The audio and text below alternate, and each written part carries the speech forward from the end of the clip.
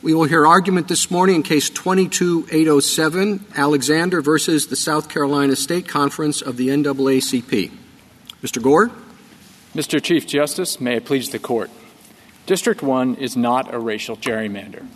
Rather, the General Assembly largely preserved District 1 from the constitutional benchmark plan and made changes based on traditional criteria in politics. The panel acknowledged that the General Assembly pursued a political goal of increasing District 1's Republican vote share.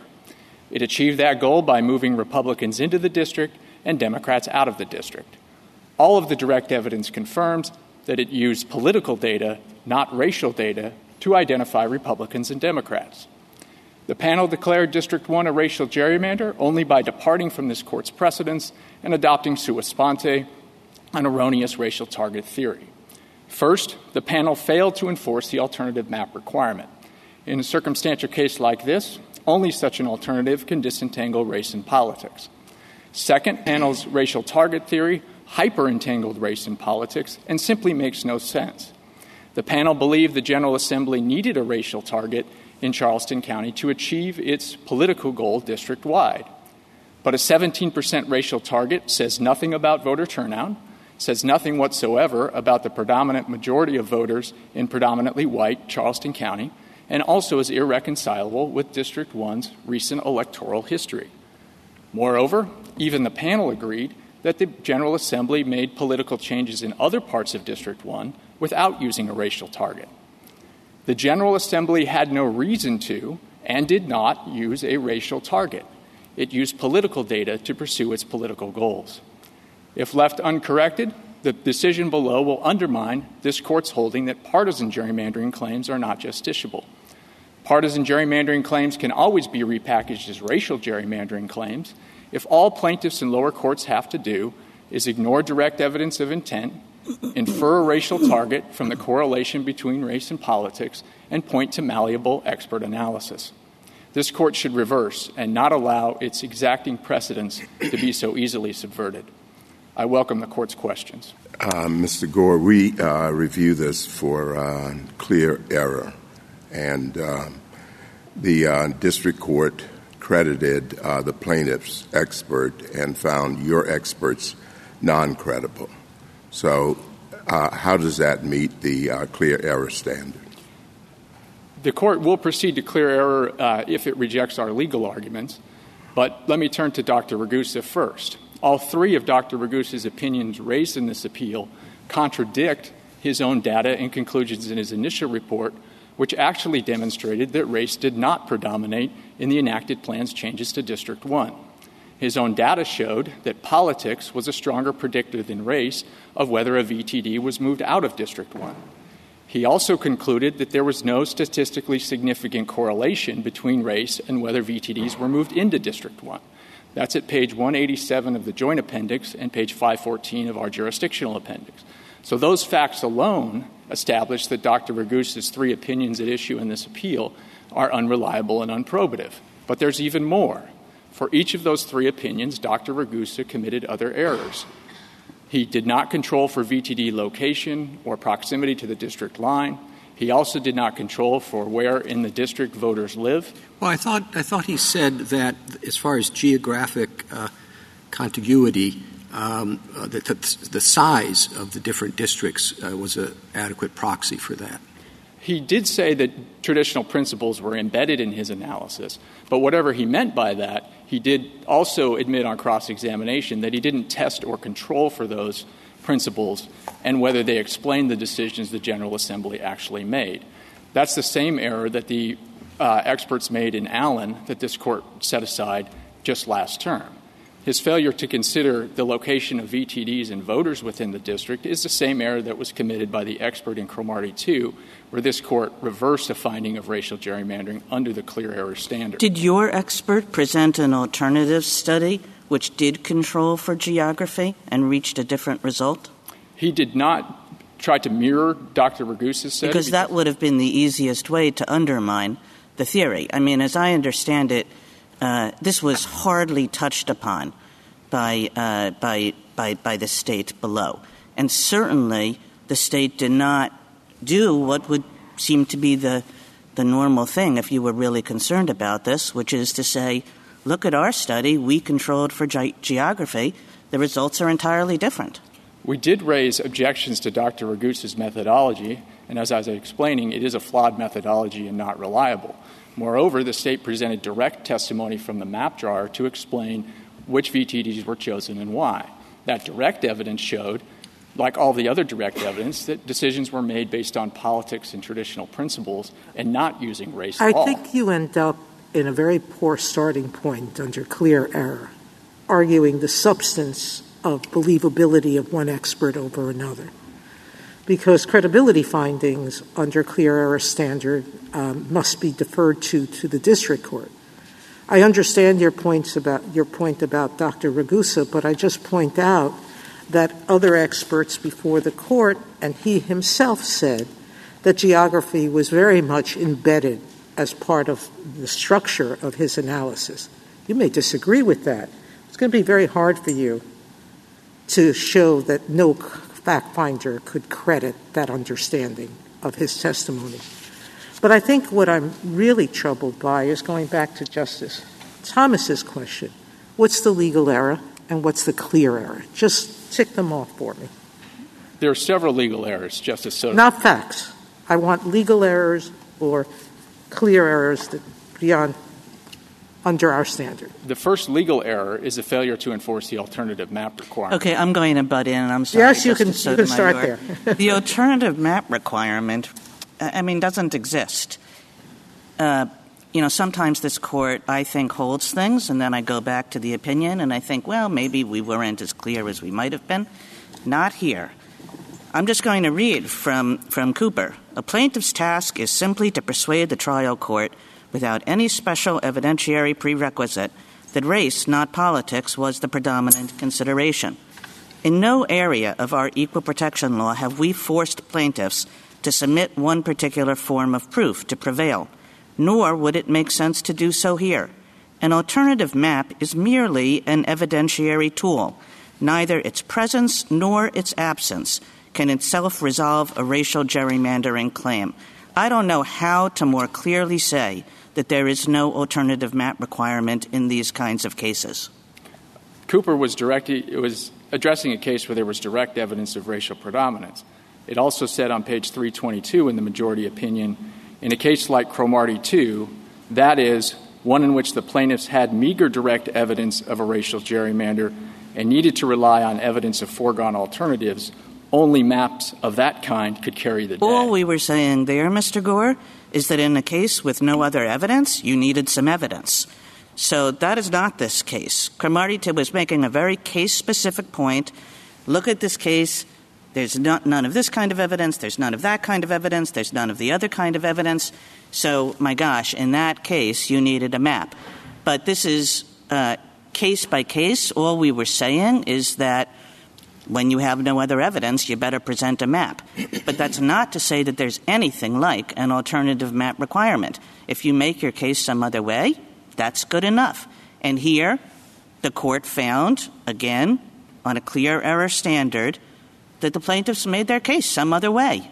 But even if that's the correct reading of Cooper, Justice Kagan, there were still other legal errors in how the panel conducted its analysis. Well, Mr. Gore, I thought your argument was that, at least as a practical matter, in a case in which there is no direct evidence or virtually no direct evidence, there is no way in which a plaintiff can disentangle race and politics except by providing an alternative map.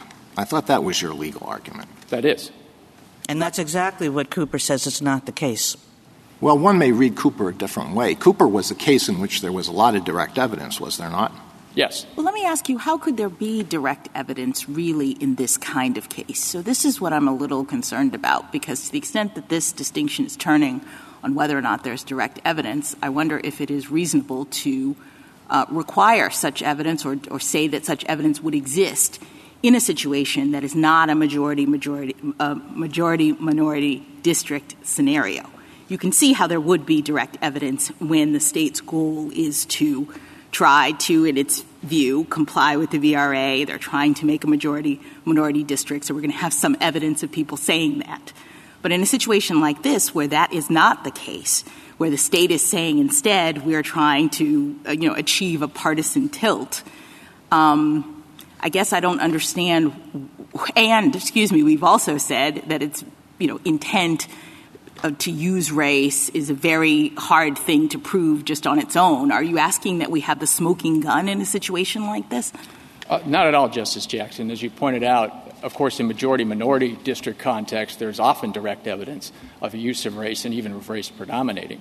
You could also have that in another context if the map drawer or some key legislator admitted to using race as a proxy for politics because they didn't have adequate election data. But are you requiring that? Could we ever make this showing on circumstantial evidence alone?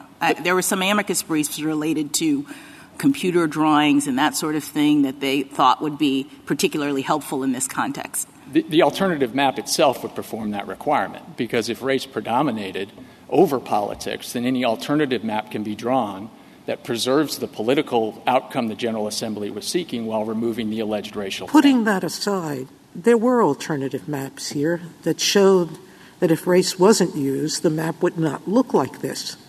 So it didn't show what you're saying. But we go back. Let's move back past the map, because I think Cooper was petulantly clear that you don't need a smoking gun. And if you don't need a smoking gun, you don't need direct evidence. What are the other legal errors? Another legal error was the panel's misconstruction of the Shelby County decision. It also failed to disentangle race and politics, as this court has directed it to do. It ignored volumes of direct evidence on the politics versus race question. It didn't even discuss that evidence in its opinion. It rejected. The person who drew it was Mr. Roberts, and it disclaimed his credibility. So whatever the legislature said in terms of their intent is irrelevant. It's what he did, and the court did not believe that he didn't use race. It said so. The court did not accept his version of events, but didn't make a credibility finding based on his demeanor or testimony at trial. It simply credited other evidence. But in conducting the sensitive inquiry that Cooper requires, the court was required to look at all the evidence, direct and circumstantial, of intent, and it simply didn't do that here.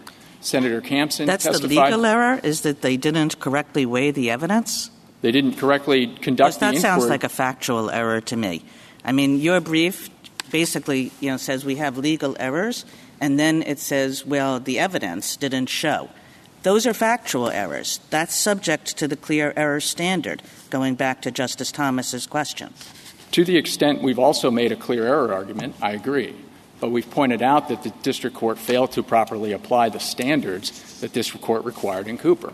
Cooper could not have been clearer on that point, that the district court is required to weigh all the direct and circumstantial evidence of intent to ensure that plaintiffs have disentangled race and politics. They also were required to presume the good faith of the General Assembly and its explanation for what it did and the lines that it drew. But the panel failed to do both of those things. There were mountains of direct and that just sounds to me as though you have a different view of the evidence, that you think, well, the evidence showed that we were just doing politics. And the court said, no, the evidence showed that you were doing race as a proxy for politics.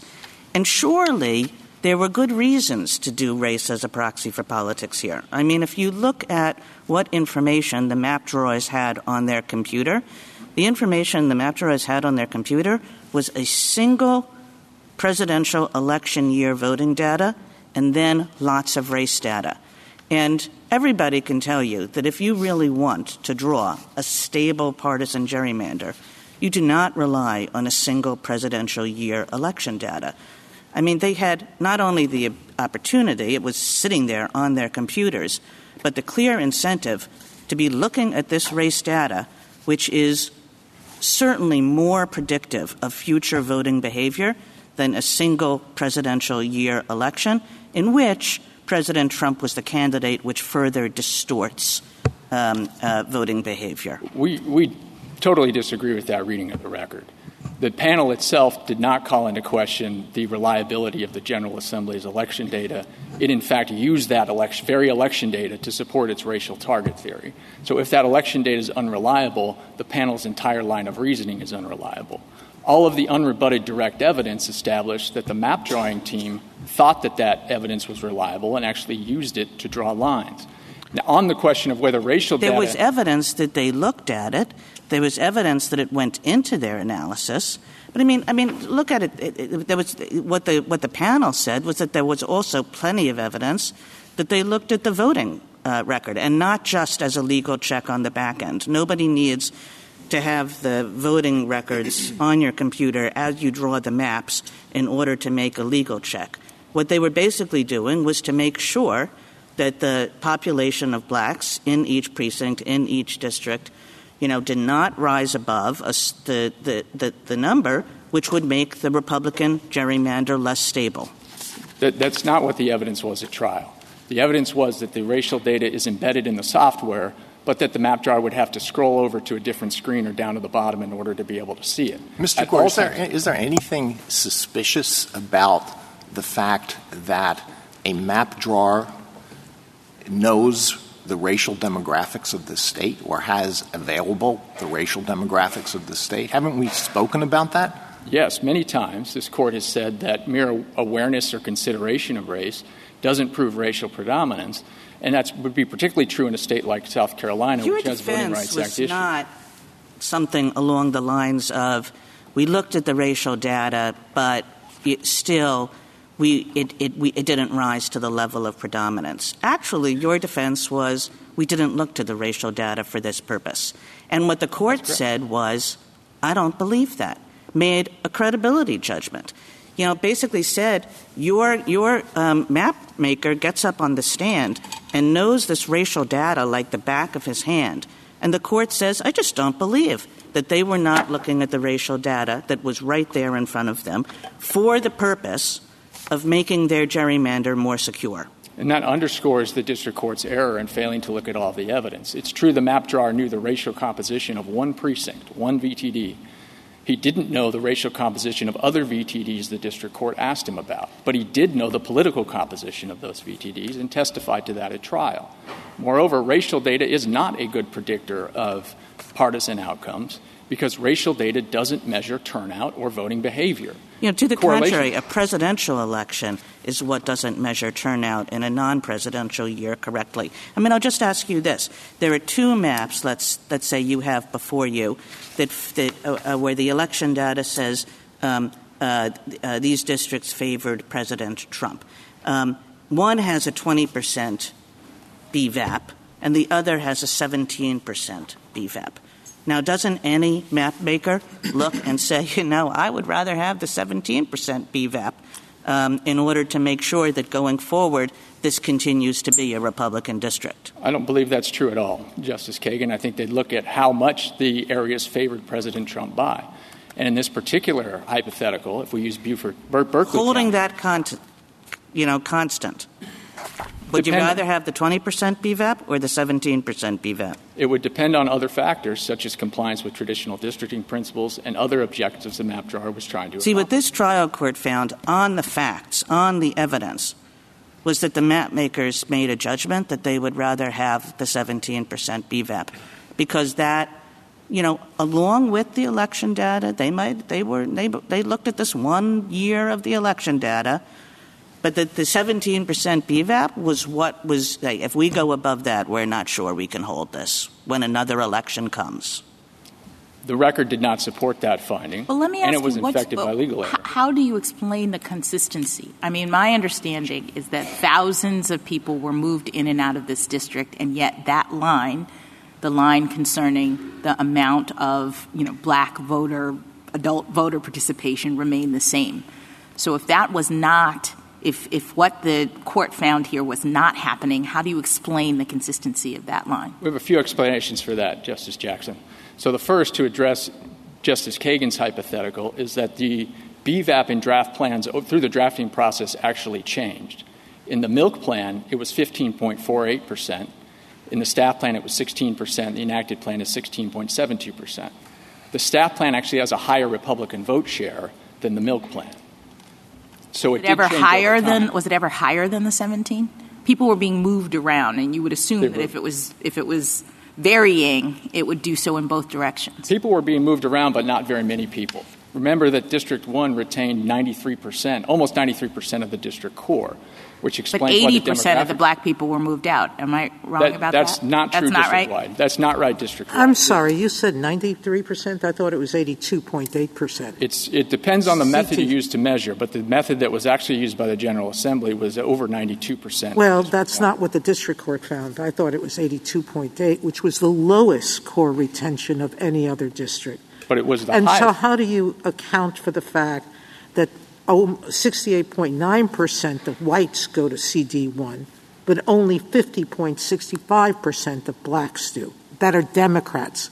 So you're controlling for partisanship, and the numbers are that disparate. Because, again, you have to consider where in the district those voters happen to live and where the lines are So drawn. it's okay for the legislature to say, I was looking at partisanship, but I'm not looking at whether someone was white or black, but I'm going to separate CD1 so that it's 100 miles apart in one county, and the only commonality is that they live along I-26, 100 miles apart.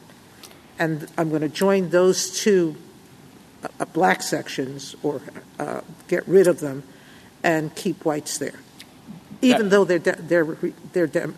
even though the Democrats could have been moved. So this court has been clear that mere racial effects do not prove racial predominance. Moreover, the district court's analysis the numbers are incredible. We're looking at intent here. So don't those effects say something about the intent and whether or not the court it was plausible? I thought, clear error standard was plausible. It was plausible for the district court to believe or disbelieve we're not looking at race statement made by the person who was putting this together. But the racial effects in this plan are far less stark than the racial effects in the Cromartie and Cromartie II plan, where this court reversed a finding of racial gerrymandering. So, for example, in Cromartie II, the line split a county and created a 72% BVAP area in one county and a 10% BVAP area in the other district. Counsel, and here... Counsel, I'm sorry to interrupt, but we've been kind of dancing around the big question, which I think is, to my mind, the district court's finding that your clients had to have looked at race data rather than politics data because the politics data wasn't robust enough. Now, you've given part of an answer. I just like the full answer as to why you think that is clearly erroneous. Tick it off for me. Sure. So as I said, the panel itself relied on that data. The direct evidence is that everyone relied on that data. Racial data does not predict election outcomes particularly effectively. The correlation between race and politics only affects election outcomes to the extent people turn out and vote. But racial data doesn't measure that. Only election data measures that. Their own expert, Dr. Duchin, agreed with that. Dr. Duchin said that racial data could not be used to predict election outcomes because you have to know about turnout, you have to know about crossover voting and other factors. Their own brief at page 10 concedes that racial data would not predict voting behavior or turnout among white voters in the area covered by District 1. The reason for that is that white voters in that area split between Trump and Biden in 2020, and that district and even Charleston County are predominantly white. So using a racial target in that area wouldn't have told you about what the vast majority of voters were going to do. So it's not an effective way to predict election outcomes there. The reason they used the 2020 presidential election data is that the absentee votes had been properly allocated back to precincts. Well, there's some expert that said, and I'm sorry to interrupt, but there's some expert that said the consultant said, I believe it was, that the absentee ballots in the presidential data weren't properly allocated. What's the response to that? That's completely incorrect. They're citing testimony from Mr. Oldham, who was involved in drawing the Senate plan, not the congressional plan. He said that hypothetically election data would be flawed if it didn't do that, but he didn't know one way or the other whether the General Assembly's election data did do that. And in fact, the testimony unrebutted at trial and the data itself shows that the election data the General Assembly used did properly allocate both the absentee ballots back to the precincts and other votes down to the census block level. So it was reliable data. It was the best data available because of the absentee ballot issue from prior year data. Moreover, even though 2020 is a presidential election year, it's also a congressional election year. And it was the most recent congressional election that was available to the map drawer. It's not uncommon for map drawers to use 1 year's worth of election data and to have it be the most recent year. If I could just summarize what you just said, you think it's clear error on the court's part that it did not accept the view, clear error that it did not accept the view that racial data would have helped the map makers draw a more secure Republican gerrymander. Yes, that is clear error on this record for the reasons I've just explained. Moreover, it demonstrates the panel's legal error in failing to apply the correct standards, which included its failure to conduct the predominance analysis. Yep, thank you, Mr. Gore. If I could move to 30,000-foot perspective, how do you understand what we're supposed to do in evaluating clear error? I mean, we have just an appendices in this case that is like that. And let's say there are 100 different factual determinations. If we think 15 of them are wrong, do we reverse for clear error in that situation? Or does it take more? We don't normally review, other than in these cases, we don't normally review record for factual findings. And I'm just wondering how you think we should do that. Even one clear error can be sufficient if it leaves the court with a definite and firm conviction that an error was made below. And here, we pointed to many errors in the district court's analysis, both legal and factual, that establish the standard has been met. This court did exactly this in Cromartie 2. In Cromartie 2, the court reviewed the record and determined that clear error had been committed and therefore reversed a finding of a three-judge panel of racial predominance. So we just give different degrees of the importance in particular facts and weigh those in reviewing the entire record? Yes, and we've tried in our brief to show what we think are the most important factual errors made by the district court. There's no direct evidence of any racial target. In fact, all the direct evidence points the other way, and the panel didn't even mention any of that.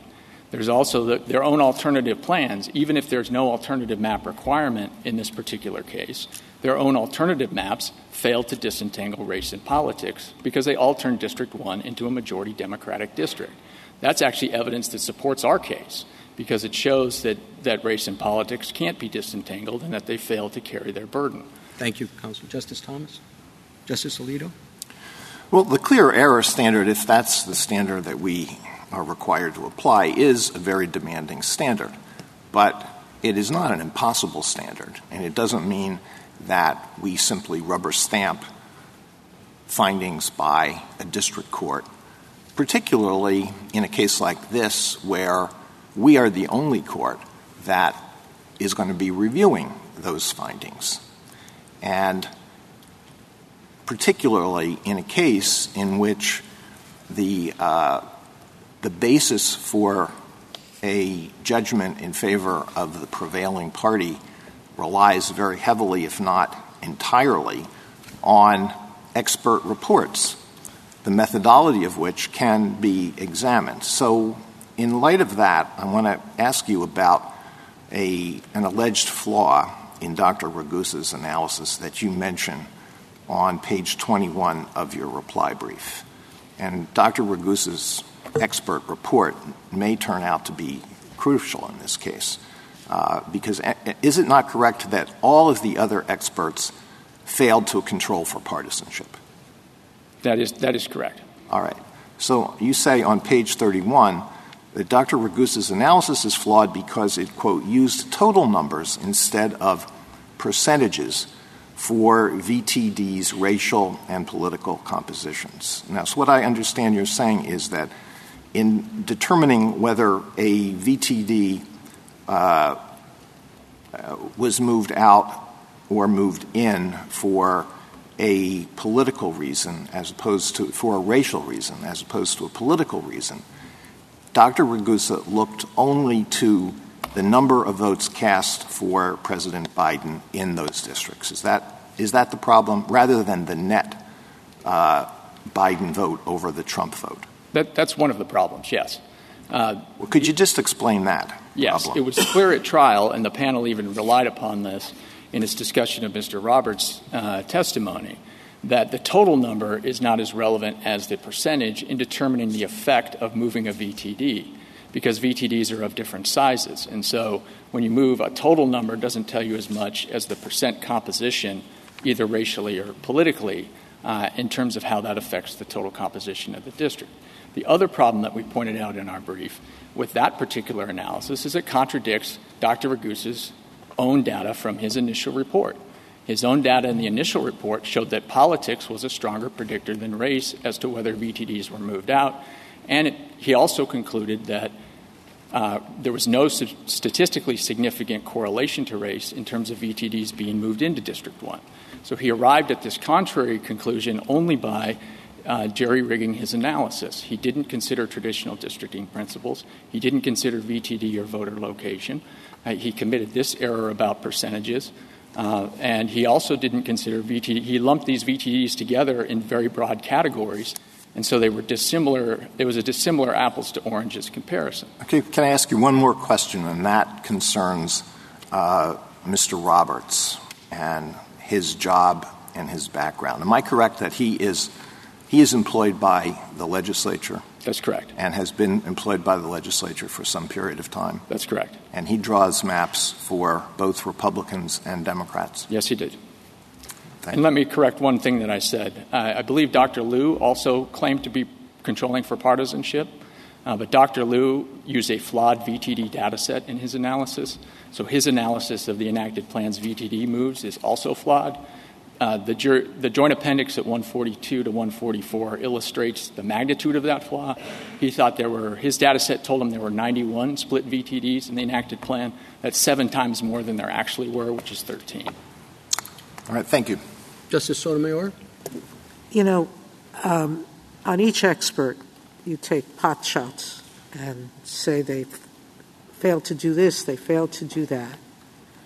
But we've never required one perfect expert to testify to all aspects of a case.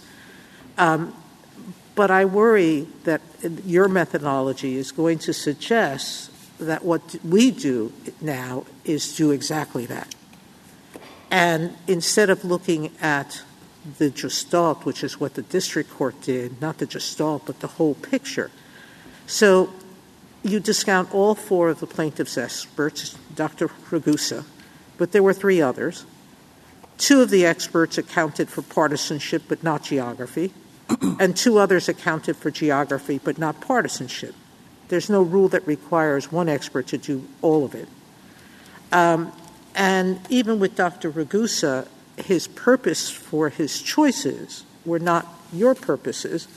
His purposes for his choices were to show that VTDs with a particular percentage of blacks were going to be selected over white districts. And that proof he made. So I'm wondering, where would the clear error standard come in for us to be doing what Justice Alito did in picking one factor and saying this is a critical flaw that can't be made up by the circumstantial evidence around it from all other 3 experts? 2 responses on that, actually 3 maybe, Justice Sotomayor. The first is that this is supposed to be a demanding burden for plaintiffs. And so this kind of analysis of the evidence they actually put forward is exactly what this court did in Cromartie 2 when it recognized that the clear error standard is informed by the demanding burden of proof that the plaintiffs bore below. And in Cromartie 2, the court rejected... But that doesn't change the clear error standard. That doesn't make it harsher. Under any proper formulation of the clear error standard, however, the court has to ensure that what the district court relied on was actually reliable evidence. And this court's already did that in Cromartie 2 when it rejected an expert analysis. So if I come away from this looking at all 4 experts and looking at other cases where we've accepted that expert testimony, even with the pointed out flaws, does that defeat your argument? No, I don't think it does, because what I think you'll find is that in Allen, the court rejected the analysis of 2 of the 4 experts that they put forward in this case. That's Dr. Duchin and Dr. Amai. But it didn't in others. Don't know that those particular experts came before the court, but they made exactly the same error, committed exactly the same errors in this case that they committed in Allen that led this court to set aside their analyses. In particular, and even more so here, because they failed to consider politics in their simulation ensemble analyses, so they say nothing on the disentanglement question. Justice Kagan? I mean, just to continue in Justice Sotomayor's line of questioning, you have two experts here, Ragusa and Liu, who answer the exact question that is supposed to be answered in such a case. In other words, is this gerrymander based on politics, or is it a way to get to an ultimate goal, an ultimate political goal, but the gerrymandering is based on race? And what the two of them do is that they show that black Democrats are excluded from District 1 at a far greater percentage than white Democrats are. So, Liu says, 61%? Now I'm going to lose it. 69% of white Democrats remained in the district, whereas only 51% of black Democrats did. Raguso's analysis, similarly clear, a little bit harder to state in one sentence. But both experts essentially said, look, we've done these regressions, and we can show you that black Democrats and white Democrats are not being treated the same way, that black Democrats are being excluded for the district at a far greater proportion. So, every regression analysis has things that you can poke holes in. But you didn't give anything in response to that. It's not like you said, we have a better regression analysis, we've controlled for more things, and we can show you that the effect disappears. You're saying that it was clear error to credit the plaintiff's experts dealing with the exact question under review and finding statistically significant results, to credit those experts over your nothing. Over our direct evidence, which the panel didn't even mention. Those experts had flawed methodology. I already talked about Dr. Liu's VTD data set. The panel didn't even cite to Dr. Liu in its opinion because the glaring error and glaring flaw in his VTD set became so clear on cross-examination. So Dr. Liu is completely out of the case because his VTD data set was worthless.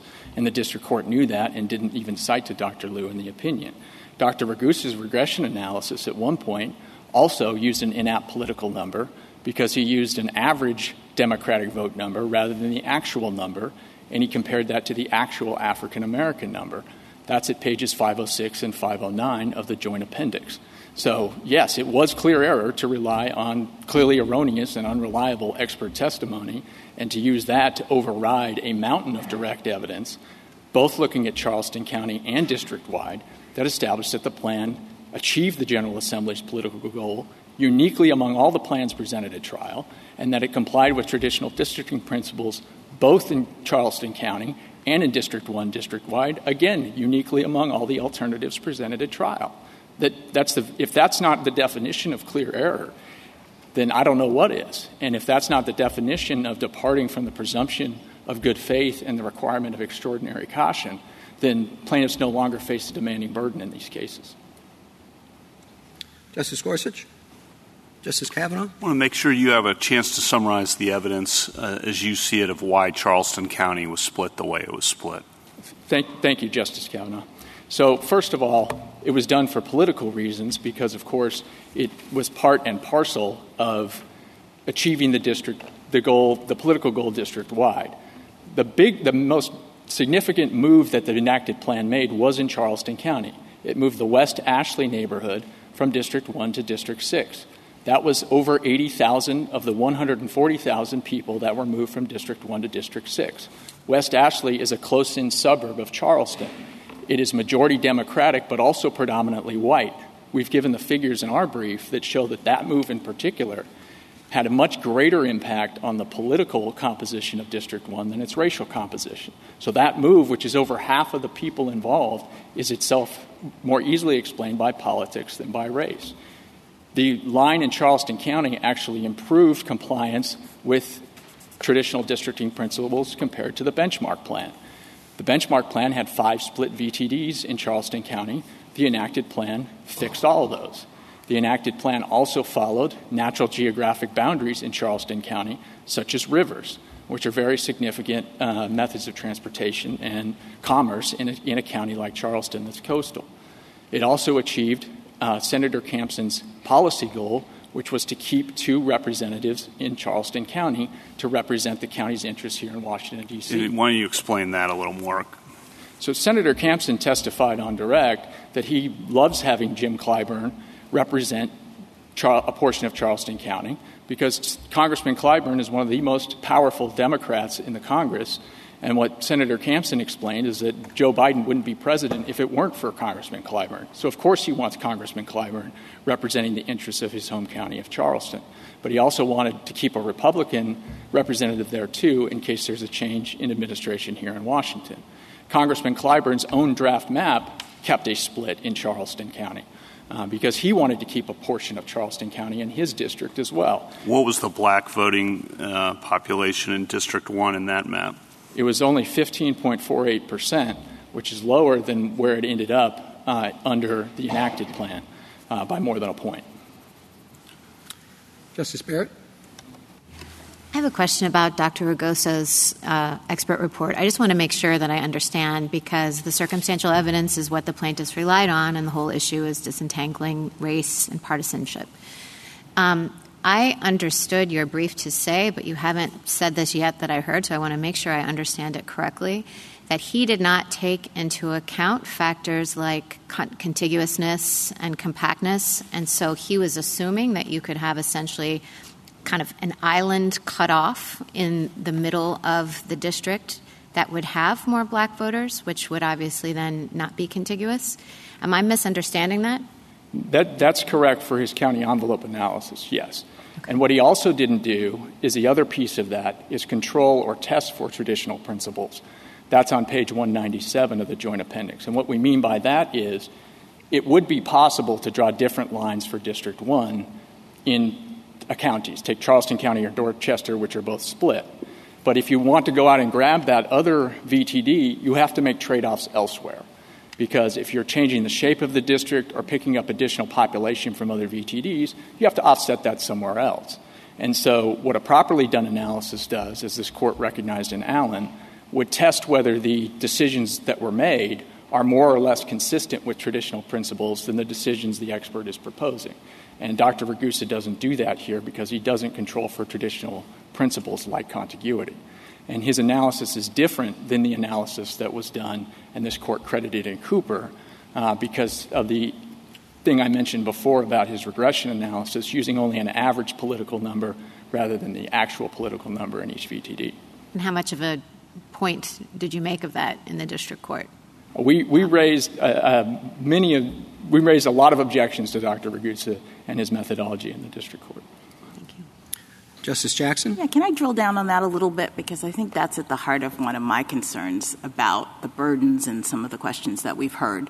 So you put on Mr. Trendy at the district court, and my understanding was that Mr. Trendy did not really, as an expert, undercut the methodologies of Ragusa and the other experts. Is that correct? I mean, he didn't put forward an alternative or do a kind of methodological analysis of Ragusa, did he? He did point out some of the flaws in these expert reports, including this use of total numbers instead of percentages.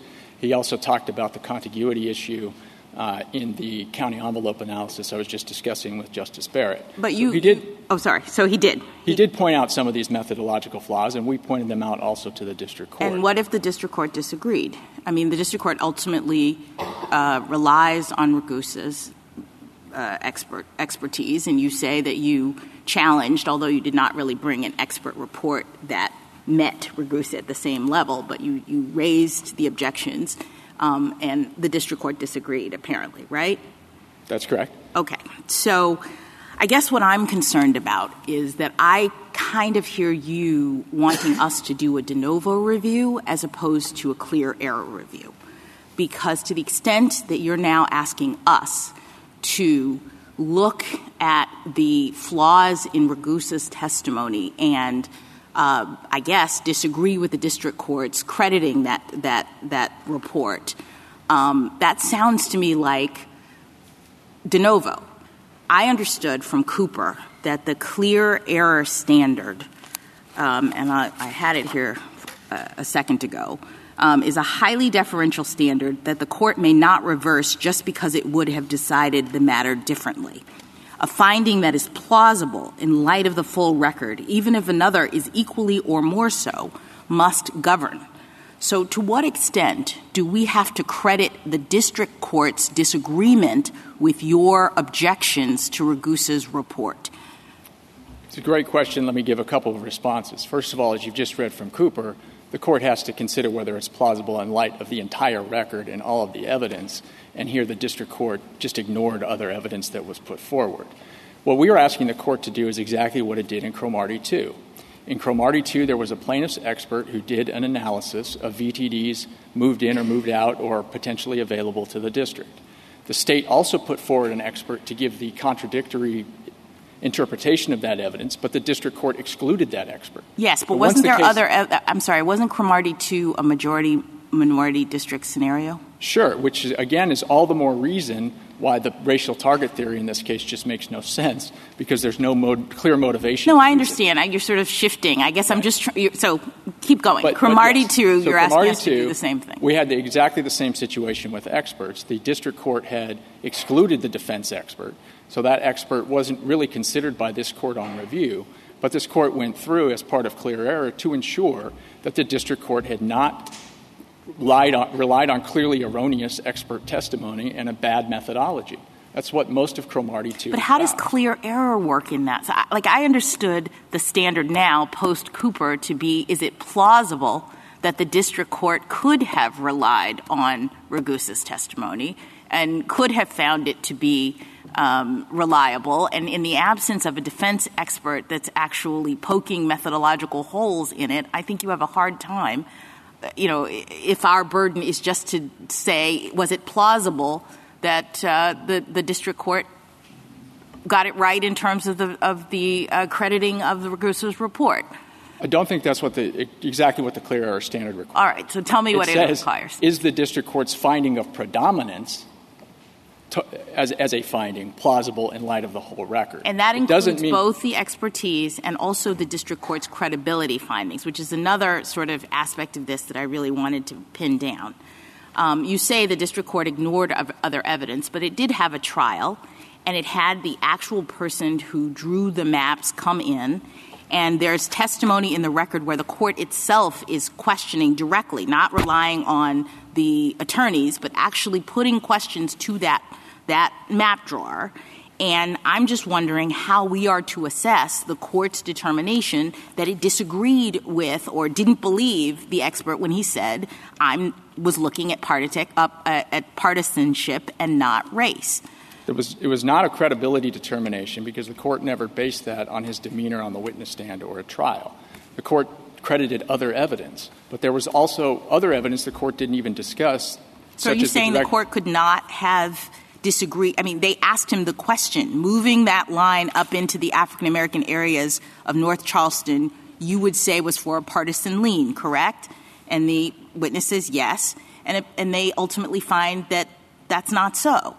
So why isn't that a finding? I disagree. I don't believe you. A credibility determination, as we pointed out in our reply brief, requires a determination about the demeanor of the witness on the stand. Otherwise, district courts could always wrap their fact findings in credibility determinations in an attempt to avoid review. They didn't even do that here. There isn't that kind of classic credibility determination. But even setting that aside, there was all kinds of direct testimony from Senator Campson, who was the sponsor of the bill, from Senator Massey, who was the Senate Majority Leader, from Representative Jordan, who also testified about text messages in the record. So what would a plaintiff have needed? And this is my final question. I'm short on time. What would a plaintiff have needed, in your view? Direct evidence, a statement that says we are using race and not partisanship in this particular area.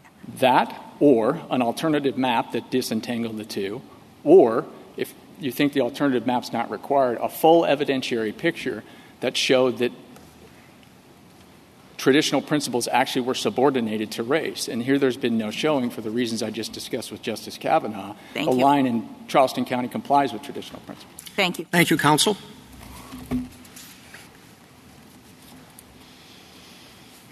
Ms. Iden. Mr. Chief Justice, and may it please the Court. No party disputes Cooper's basic legal rule that absent a compelling interest, race cannot predominate in line drawing, even as a means to achieve a partisan goal.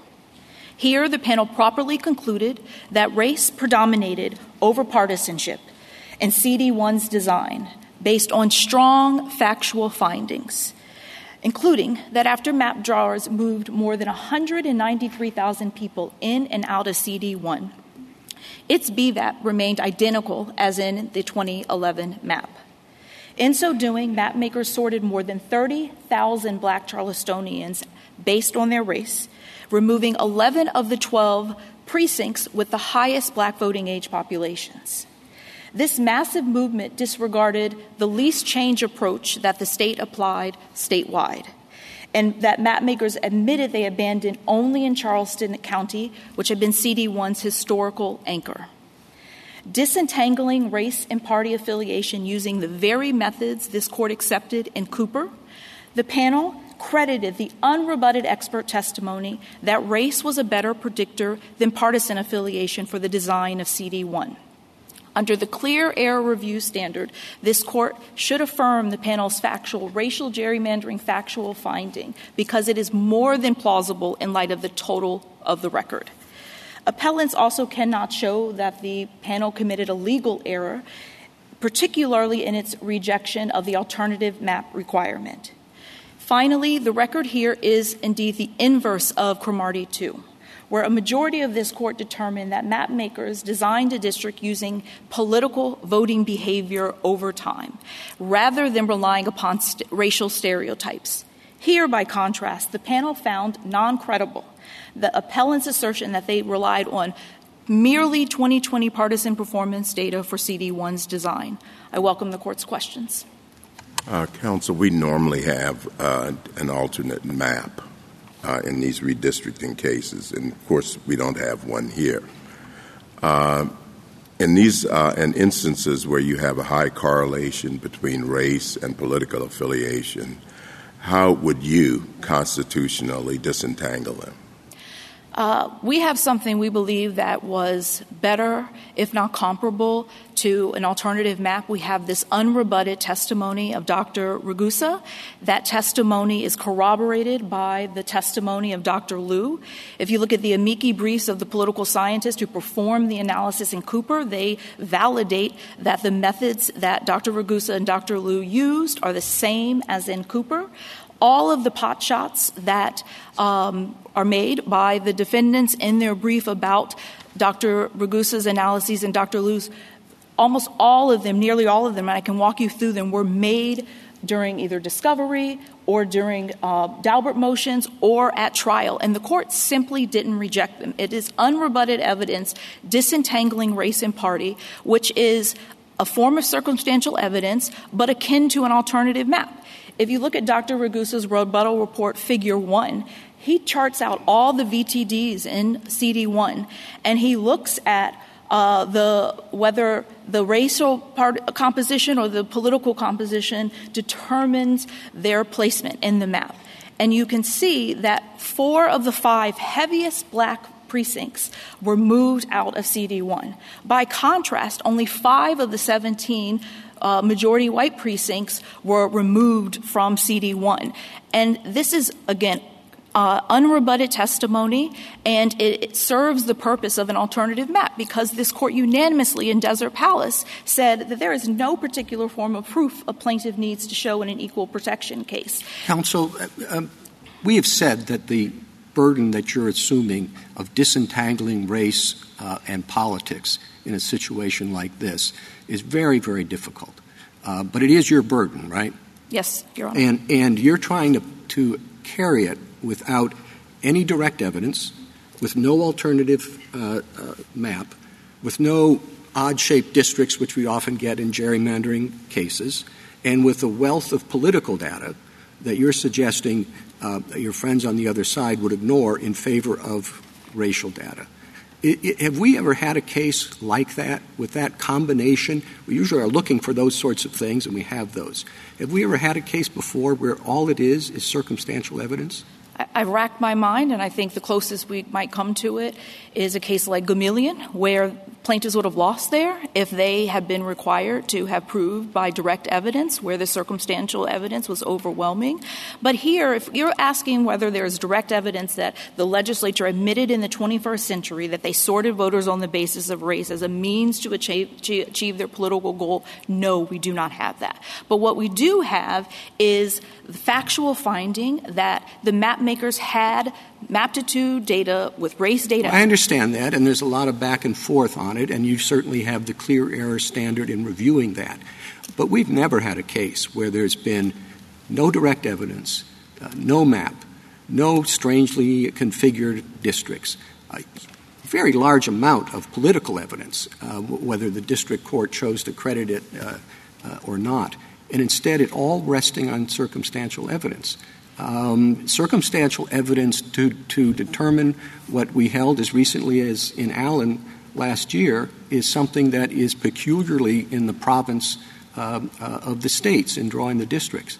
I'm not saying you can't get there, but it does seem that this would be breaking new ground in our voting rights jurisprudence.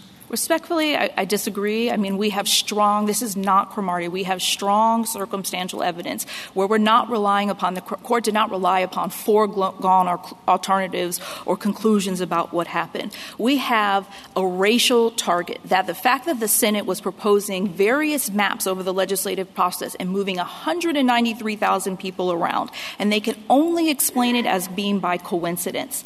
The fact that the question in a Shaw case is whether there was a significant sorting of black voters on the basis of race. We have 30,000 Charlestonians moved out of CD1, out of their home county. It cannot be explained by least change, the priority principle that they said was guiding their map for much of the legislative process. Sorry to interrupt, and that is to change the voting percentage in that district by how much? Ultimately, it was by 1.36%, and Senator Campson used that 1.36%, the lead sponsor, to disclaim that this was a partisan gerrymander during the legislative process. So the court accepted that they had a legitimate means to achieve this political goal. We don't dispute that. The court accepted that they had this preference to bring in political counties. But what the court acknowledged is that when they brought in those counties, there were black people brought in alongside with them. That then led to an increased BVAP in CD1 that became too politically risky. And for the black people they brought in, they offset the black people by expelling them from Charleston County. And that goes to the heart of this court's jurisprudence of using race as a means, even for a legitimate political goal. Well, it's not, just so I understand correctly, this is not a voting rights case, right? It's a gerrymandering case, right? And they did all of these things to increase the percentage of the voters they wanted in that district by 1.6%? 1.36%. 1.3%. You're close enough. But I'm sorry. Yes. You had 4 sophisticated experts, right? Yes. Is there any reason why one or more of them could not have drawn up an alternative map that met the legislature's stated partisan goal but had a different effect on the racial composition? Because once again, we think that we proffered evidence that was as good as, if not comparable to, an alternative map. But you admit they could have done that. It wouldn't have been a big burden for them to do that.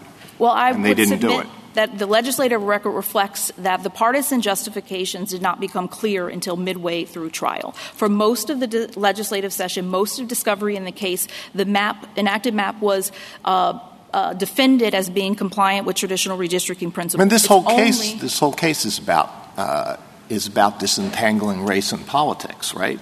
That's what the whole case is about. But the justification for the map was largely based upon traditional redistricting principles until trial. Then at trial, the lead counsel says this was about partisanship. This was about, and the map creator says, I was instructed to make this a Republican-leaning district, and alternatively, it's traditional redistricting. I didn't mean to interrupt. Until trial, you thought that the state was going to defend this without making the argument that this was done to increase Republican chances in District 1?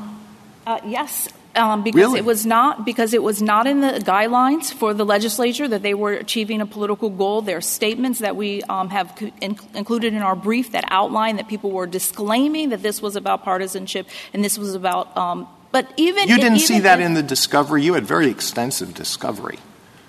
There was people during. They didn't say the discovery doesn't. The members of the legislature in the discovery didn't say this is what our aim was. If you look to the testimony of people like Mr. Fiffick, Mr. Torini, these are counsel for the staff. They were all disclaiming in the lead up to trial that this was about partisanship. And in fact, I mean, you know the record better than I do, but is it a particular surprise that people did not brag about the fact that they were doing a partisan gerrymander? And the court acknowledged that in its opinion. Is it a surprise that instead they disclaimed that they were doing a partisan gerrymander until it got to the point where they thought we better make a case? And we know that they were, notwithstanding looking at BVAP throughout the legislative process, they were running BVAP reports for every map, and they were looking at the connection between racial data and political data. And because they believe, whether they were right or wrong, whether they should have relied upon one piece of partisan data or not, they were relying upon race consistently to understand the ramifications politically for their map drawing. Do you have evidence of that they were relying extensively on race? Yes, we know that, again, they were looking at race on the screen, seeing how it Well, they had the racial data. And seeing how it affected Is there anything surprising about that? And we don't have a problem with them looking at race data or being race conscious. But they had no good reason to do it, and, again, they were disclaiming it. But I thought counsel that needed to ensure compliance with the Voting Rights Act was asking Mr. Roberts for the racial data.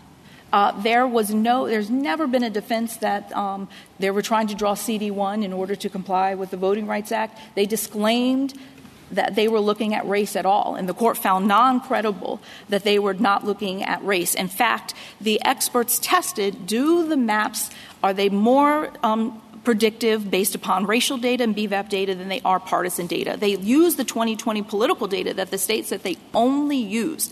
And Dr. Ragusa, corroborated by Dr. Amai, demonstrate that race was a better predictor than the only single piece of data that they had, that their consultant for the Senate was telling them was unreliable for predicting political behavior over time. These are all factual findings. Dr. Amai, why did they have so little electoral data? Because, it strikes me as like, if you were really using electoral data, why wouldn't you have more of it? Well, they had more. In addition to the 2020 political data, they got the 2020 presidential data, they have the 2020 Senate data, but they've never advanced that they use that. The State Elections Commission is a defendant in this case, and they have tons of data, but they did not use it. And what the record reflects is that they were consistently looking at race because they had an expectation that race was a predictor for how political outcomes would perform. This is shown in the closing argument of counsel, my friend, who showed the connection between race and party in his closing. But he was relying upon racial reports and some partisan reports that were being generated during the legislative process. And once again, it is more than plausible that the court said in the total of evidence that the fact that there was this consistency in the BVAP, despite the fact that maps were changing over time. The House even tried to propose a map that was 20% BVAP, and Senator Kenson intervened, and then the House ultimately adopted a map with the BVAP. The National Republican Redistricting Trust was proposing maps around 17%. And in the colloquy with Mr. Roberts, the court asked, what would happen if you bring in VTDs or counties that maybe are not majority black but are below majority black? Would that affect the overall BVAP of your district? And he acknowledged that it would. Well, when race and partisanship are so closely aligned as they are, in fact, why is it surprising that a legislature that is pursuing a partisan goal would favor a map that turns out consistently to have the same BVAP? Because if they're using race as the means to get there, this court last term said that a legitimate interest cannot be achieved with illegitimate interest. If that's what they're using. But if they are disregarding race entirely and looking only at politics, where race and politics are so closely aligned, it isn't surprising that when you want to get a district that has a certain Republican percentage, you're going to get a district that has a a steady BVAP?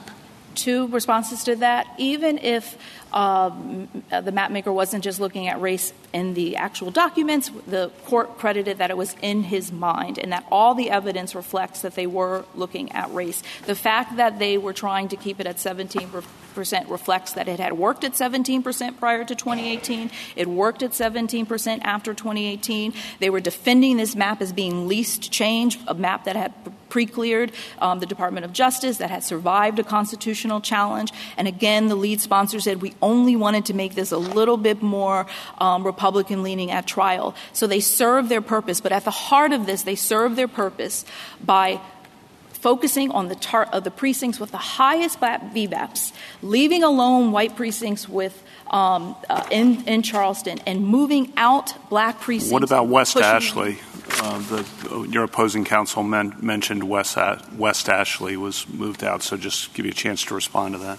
West Ashley is cited by the court. This is a historic community that has a lot of mixed precincts, but what we see is that the entirety of it's predominantly white, isn't it? It's predominantly white, but the precincts with the highest and most significant black populations, those were targeted for movement. And the court recognized that, yes, white voters may be overall impacted by this map, but because this is a white versus register reality on the ground look by this three-judge panel, they recognized that there were some mixed precincts. There were white voters impacted. But the unrebutted expert evidence is that race was a better predictor for movement and that black voters were significantly and disproportionately targeted for movement. And that is unrebutted by the state. The district court says they cannot explain the 30,000 Charlestonians moved out of CD1. They've never been able to explain that. I'm sorry. Did you want to finish your sentence? They've never been able to explain that significant sorting, which complies with the question in Shaw. Yeah, I think this goes to what Mr. Gore claims is a very serious flaw in Dr. Ragusa's methodology. And I want you to talk about that. Maybe you have a good answer to his argument. So let's say the Republican legislature is intent on ensuring that District 1 has a Republican lead. Then, all else being equal, which of the following two precincts would they rather include in District 1? A district with a precinct with 3,000 residents that went 900 to 800 for Trump, 900 votes for President Trump, 800 votes for President Biden, or a precinct with the same number of residents, 3,000, that went 700 to 600 for Biden. 700 votes for President Biden, 600 for Trump. Which one would you rather include if you're a Republican legislature that wants to produce a Republican-leaning district? I would like to know two things with respect to the racial makeup of those precincts, because here we know that the legislature knew not only the partisan performance based upon the 2020 data, but they knew the racial makeup. Well, suppose you don't know anything. You don't know anything about race, which is what they claim. Not that they know they didn't take race into account at all. All you have before you are those statistics. 900 to 800 for Trump, 700 to 600 for Biden. You want to make it a Republican district. Which one do you want to keep in? The former, but this case would be more like Cromartie if they were actually looking at pure partisan data and they were looking at partisan data, voting behavior over time to make predictions. But that's the problem. If I could just follow up. That is the problem they claim with Dr. Ragusa's methodology, because he says, no, you're going to the one you want to keep is the one with the greater number of votes for President Biden. So you'd rather keep the district that went 900 to 800 for Trump because there are 800 Biden votes there, as opposed to the one that went 700 to 600 for Biden because there are fewer Biden votes there. But Dr. Ragusa, in his rebuttal report, I think pages 3 through 4, controls for the precinct size, and notwithstanding controlling for that in his analysis, determines that black voters were moved out, white voters were kept in or moved in, and that is unrebutted data. So what I just said is his methodology, is it not? He looked at the absolute number of votes for President Biden, not the percentage, not the net votes. And Dr. Ragusa testified about why looking at the A total net was the better methodology than the percentages, and this was tested below, and the district court did not accept these arguments. And so this goes to, are we retrying expert testimony on appeal?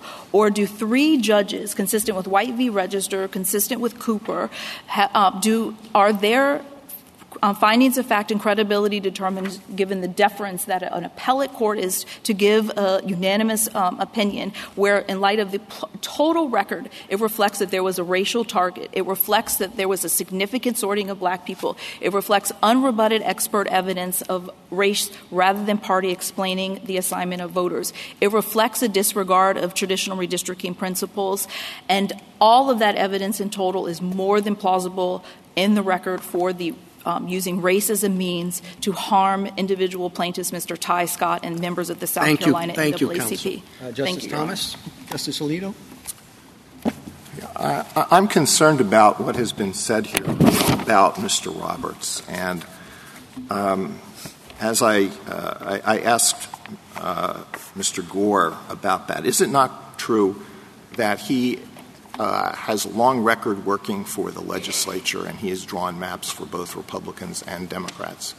Yes, the panel acknowledged he has 2 decades of experience in which he used race every time he was drawing maps in the past, but denied doing so in this case. I mean, at trial, Judge Gergel, is that the correct pronunciation of his name? Gergel. It is Judge Gergel, yes. Judge Gergel had complimentary things to say about him. He said, I know Mr. Roberts. He's a very precise guy. What I want is if that report, he's talking about a particular report, isn't accurate, and I'm persuaded if he tells me it's not, that's good enough for me. It's complimentary of his honesty, right? Yes, and also his honesty in footnote 9, I believe, where he recognized that a year after trial, Mr. Roberts was able to cite with specificity the racial makeup of VTDs, which was completely inconsistent with his non-credible denials that he did not look at race. Okay, so then the district court turns around in its opinion and says that his testimony rings hollow. So that's a nice way of saying that he lied, right? Yes, and that's what this court acknowledged was the case in Cooper. It gave 3 reasons for it. And I want you to tell me which one of these is defensible. The third one is what you just mentioned, his in-depth knowledge of the racial demographics of South Carolina. Is that damning? No, not in of itself, because race consciousness is not as the problem. It's the incredible denial, despite all of the evidence, including his testimony, but also what the experts demonstrate, and also with the movement of so many people, and just the coincidence that they land on the exact same BVAP. All right, that's one. The second one is Roberts failed to provide the court with any plausible explanation for the abandonment of his least change approach in drawing the Charleston County portions of congressional districts numbers 1 and 6, or the subordination of traditional districting principles, including maintenance of constituencies, minimizing divisions of counties, and avoidance of racial gerrymandering. So they say he gave no plausible explanation for that? That's correct. In fact, Mr. Roberts admitted he abandoned the core priority of least change. Didn't he say that he was aiming to produce a Republican district? The court ultimately accepted that legitimate goal, Your Honor, but the court recognized in Cooper that using race as a means to get there is constitutionally suspect. Isn't that a plausible explanation for all of those things? The court heard the testimony, and that testimony was not as persuasive as the racial movements, as the expert testimony that, again, they had the opportunity to the question is it a plausible reason? I mean, did they say, we don't believe Mr. Roberts because he had a shifty look on the stand, and this is a guy with a partisan background? Did they say anything like that?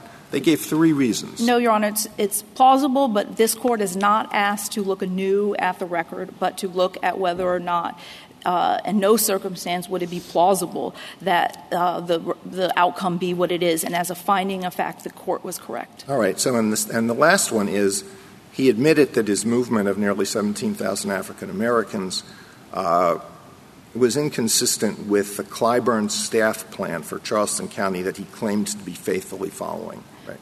Did he ever say, we followed exactly what Congressman Clyburn asked us to do? Did he ever say that? The state makes a big defense that their map is consistent with what Senator Clyburn or Representative Clyburn was seeking. The amicus brief shows that that is not what the record actually reflects. And more importantly, what the court found was that Representative Clyburn's partial map did not treat the area of West Ashley, which was so critical to the VTDs that were moved out, that sorted voters on the basis of race. The partial map that Representative Clyburn put forward did not harm West Ashley in the same way. Let me come back to the question I asked about why your experts did not produce an alternative map. Dr. Imai produced 10,000 maps, right? Correct. For one simulation. Yeah, he ran a simulation with 10,000 maps. He never considered politics. As Dr. Imai's testimony reflects, that he tested for the criteria that the state was saying they were using in their guidelines, the objective criteria. And Dr. Imai and Dr. Duchin's methods are merely useful in this case as further support, as the district court recognized, to show that race was a significant factor in the design. Well, in a case that's all about disentangling race and politics, how can we possibly give any weight to an expert report that did not take politics into account at all, purportedly? The district court was confronted with that question and relied upon Dr. Imai's testimony for the findings that it thought were probative or not of the issue. But we do have the Dr. Ragusa and the Dr. Liu unrebutted testimony that did disentangle race, and that served the purpose of an alternative map, because we can look at Figure 1 in the rebuttal report that Dr. Ragusa includes and look at the VTDs that were available to be moved in a white, heavily white precincts that were available to be moved in, and those simply were not moved in. So they serve the same purpose as an alternative. The defense expert, Ms.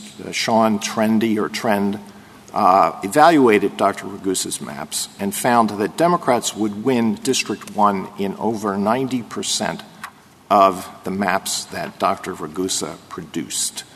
Did Dr. Imai run a simulation using the political data as well, but then decide to shelve it when the results were not favorable to your client? That is not what I believe the record reflects, Your Honor. It just never occurred to him that politics might have something to do with this? Every expert, as I believe Justice Kagan said, is being tasked with particular questions. I do not believe that there's any requirement that every expert look at every decision that one might go into a map. Each expert looks at different things. Dr. Ragusa and Dr. Ragusa and Dr. Liu served the purpose of disentangling and showing that race was more predictive than party affiliation. Dr. Imai and Dr. Duchin helped counter this narrative that this was a race-blind draw when all of the evidence demonstrates otherwise. And frankly, Dr. Duchin's testimony looked at all of the traditional redistricting principles. And I would submit that these were all raised pre-trial, and this is the type of this is what trial courts are given the authority to do, not to have what is happening here, but is relitigating the validity of expert testimony that the court accepted. Right. Dr. Imai did not control for politics. Did the district court rely on Dr. Liu? The court did not specifically rely upon Dr. Liu, but his analyses as the amici of the political scientist who did the work in Cooper corroborate that he used the same methods that were faithful to Cooper, and his analyses substantiate Dr. Ragusa's and point in the same direction, that race was a better predictor than partisan. Did Dr. Duchin control for politics? She did in some of her analyses. If you look at one of her supplemental reports, she looked at how the maps would fare when you put particularly the candidates of choice of black voters on the map, and she determined that black candidates performed worse in the enacted map than generic partisan races, which are essentially white races. So that is one way that she looked at partisanship, but she did not do a disentangling method, if that is what you're getting at. Okay, last question. I'm sorry to go on for so long. Did Dr. Liu and Dr. Ragusa use the county envelope method? They both did, correct. Is that a sound method? It is. It's what Dr. Ansolo Beher and Dr. Max Palmer used in Cooper and Bethune-Hill, respectively. Under that method, if there are two people who live in the same apartment building, under the county envelope method, does the analysis take into presume that one can be moved and the other can't? One could stay in a district and the other could move? I do not believe that's the case because the county envelope method is relying upon precincts, and so it would not be at that level of detail. Does it assume that that all precincts could be moved regardless of their location?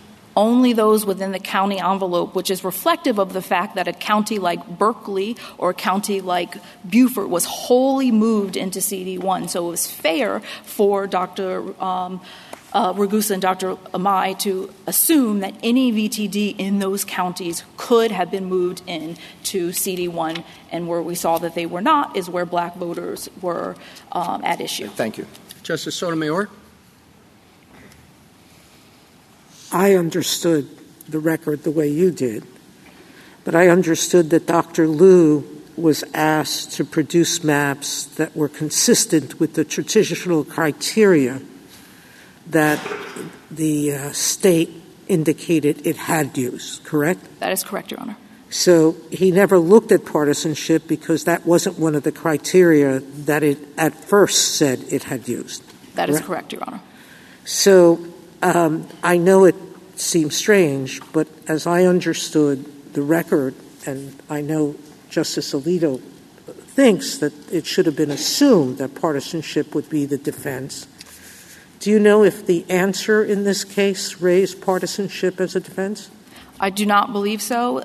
Again, the legislature almost entirely predicated their line drawing during the legislative process on traditional redistricting principles. So you were relying on what they said during the process? What they said, and this court has been skeptical when legislatures have come up with post hoc justifications. But what's important here is that the panel accepted their justification, presumed that they would not admit it, and then still allow plaintiffs to test whether that was the true reason behind the line drawing, and found that it was not. It was less. So what your experts showed was that everything they said during the legislative process had to be race-based in some way, because that's what the evidence showed. They couldn't explain the large movement of blacks as opposed to whites, blacks as opposed to, or democratic whites and black. So they had to come up with a different reason for why they did what they did, correct? There were indeed shifting reasons, and race as a means for a political goal is constitutionally suspect. Thank you. Justice Kagan? Justice Gorsuch? Justice Kavanaugh? On the least change point that you mentioned, my understanding, but I want to get your understanding of the record, was that Senator Campson wanted Beaufort and Berkeley counties to be kept whole. He wanted a stronger Republican tilt, and he wanted Representative Clyburn to represent some of Charleston County because of Representative Clyburn's clout in the Congress and with the administration. So if those things are accurate, and I just want your understanding of the record, then doesn't that mean you couldn't draw the first district without some significant changes? Those are generally the findings of the court, but the court recognized and detailed in its opinion that when Beaufort, when Berkeley, when Dorchester were brought in, they had black neighbors. And those black neighbors increased the BVAP in CD1 to a politically risky 20%, and black Charlestonians were offset. Black people were treated one-to-one, traded, one in, one out. White voters, the Republican-leaning ones, were individualized and allowed to come into CD1, and white Democrats were even kept in or individualized and allowed to remain in CD1. It's only black people in the design of this district that were treated with racial stereotyping, which is offensive to the Constitution. Right. I understand that principle, of course, but West Ashley was predominantly white and predominantly Democratic and then was moved out, right? Yes, but there were significant, still heavily black precincts that were moved out alongside of it. And the court addressed your point is there's a higher percentage of blacks than whites moved out. Is that right? That is correct. Because there were a lot of white people moved out of District 1 That is correct. And the court confronted the net effect argument in its opinion. And when you look at the paragraph about Deer Park, it talks about how you may have a precinct that has 10,000 white people in it and another precinct that has 8,500 black people in it. Still a minority, but still substantial. And the movement of those precincts would notwithstanding affect the overall BVAP of a district. And that's exactly what the court considered and confronted. This is not a new argument being raised. It was considered by the court and it was rejected in its racial gerrymandering finding. And the other side makes a point that the original plan that came from Representative Clyburn's office actually had a lower black voting population for District 1 than what ultimately emerged. Just want to get your response to that, the relevance of that in the overall record. I think it's irrelevant because I don't think that his map determined the sorting that was actually done by the key decision makers that the court acknowledged. But even more, if you look to the amici brief that Representative Clyburn's office offers in this case, they provided a partial map, and then from there the state drew out the partial map of one district, and from there drew out the other 6 districts. So we have no idea what the BVAP of CD1 would be based upon what the record reflects Representative Clyburn was seeking in CD6, and that is detailed in the amici brief that he submitted. Yeah. Thank you. Justice Barrett? Justice Jackson? So I guess I'm still struggling with this clear error standard and the application in this context. Justice Alito asked a number of questions about the reasons that the district court highlighted for why it did not credit Mr. Roberts' testimony. And I guess consistent with what I understood the clear error standard to require of us, I didn't know that we were to evaluate whether we agreed or disagreed with each of their findings, whether we would have found, had a different takeaway from the fact that, his testimony, the district court said it rang hollow. If we thought it didn't ring hollow, would that be a basis for clear error? Do I not understand what the clear error standard is? I don't believe that you do. I believe that the credibility determinations, the ability for the court, as in White v. Register, as in Cooper, to have listened to the witnesses is clearly given much deference by this court, that the racial gerrymandering finding is a clear error finding, and the subsidiary and the subsidiary findings as well, so that if the district court said we don't believe he gave a plausible explanation, and we look at it and we think the explanation is plausible, that distinction, the fact that we disagree with that particular subsidiary finding, is not the basis for clear error. Is that right? That is my understanding. This is the total record. So maybe you would have clear error if, for example, the district court didn't have any subsidiary findings. If they didn't say anything about Dr. Roberts, they just say, nothing, maybe. But in this case, they did have 3 reasons, right, why they didn't agree with him.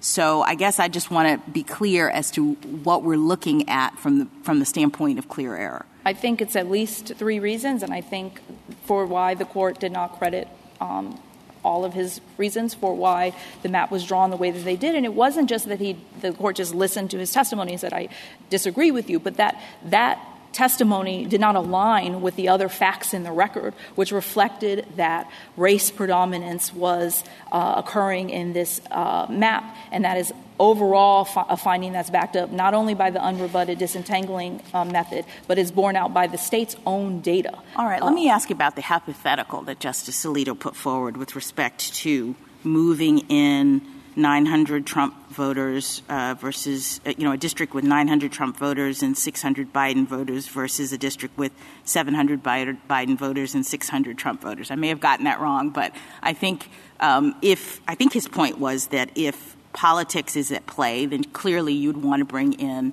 the district with more Trump voters if you are trying to get a Republican tilt. And I think that's right. But I guess what I am trying to understand is how the BVAP stays the same unless you're looking at race.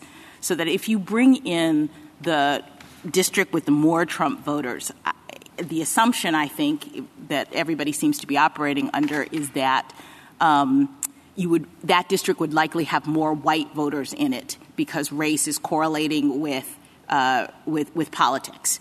And if that's the case, then I would expect bringing that district in, the BVAP would drop.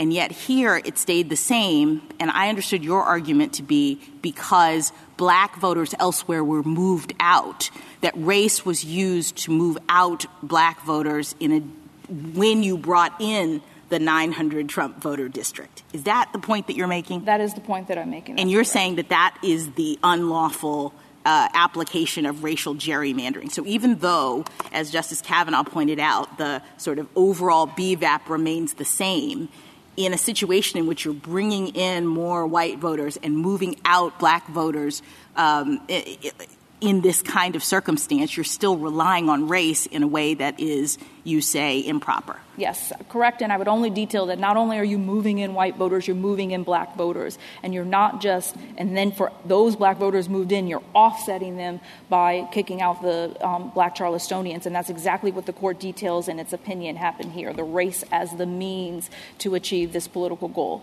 And I just want to acknowledge also that this is not, I mentioned at the onset, this is not the case of Cromartie where this court said the plaintiffs failed to prove racial predominance because we see in the record that they were actually looking at voting behavior data. The record does not reflect, this is the inverse of that case, where the record reflects they were looking at racial data for its predictive purpose, and they were every once in a while looking at partisan data to see its connection, but they were relying upon race data, and they had no good reason to do that. And as Justice Kagan said, we kind of think that your argument is that racial data was really kind of driving this because they didn't have a robust set of political data that they were drawing from in order to do this. Because in their mind, they were using race as a proxy to predict partisan behavior. That's what the record reflects. Thank you, counsel. Thank you, Your Honors.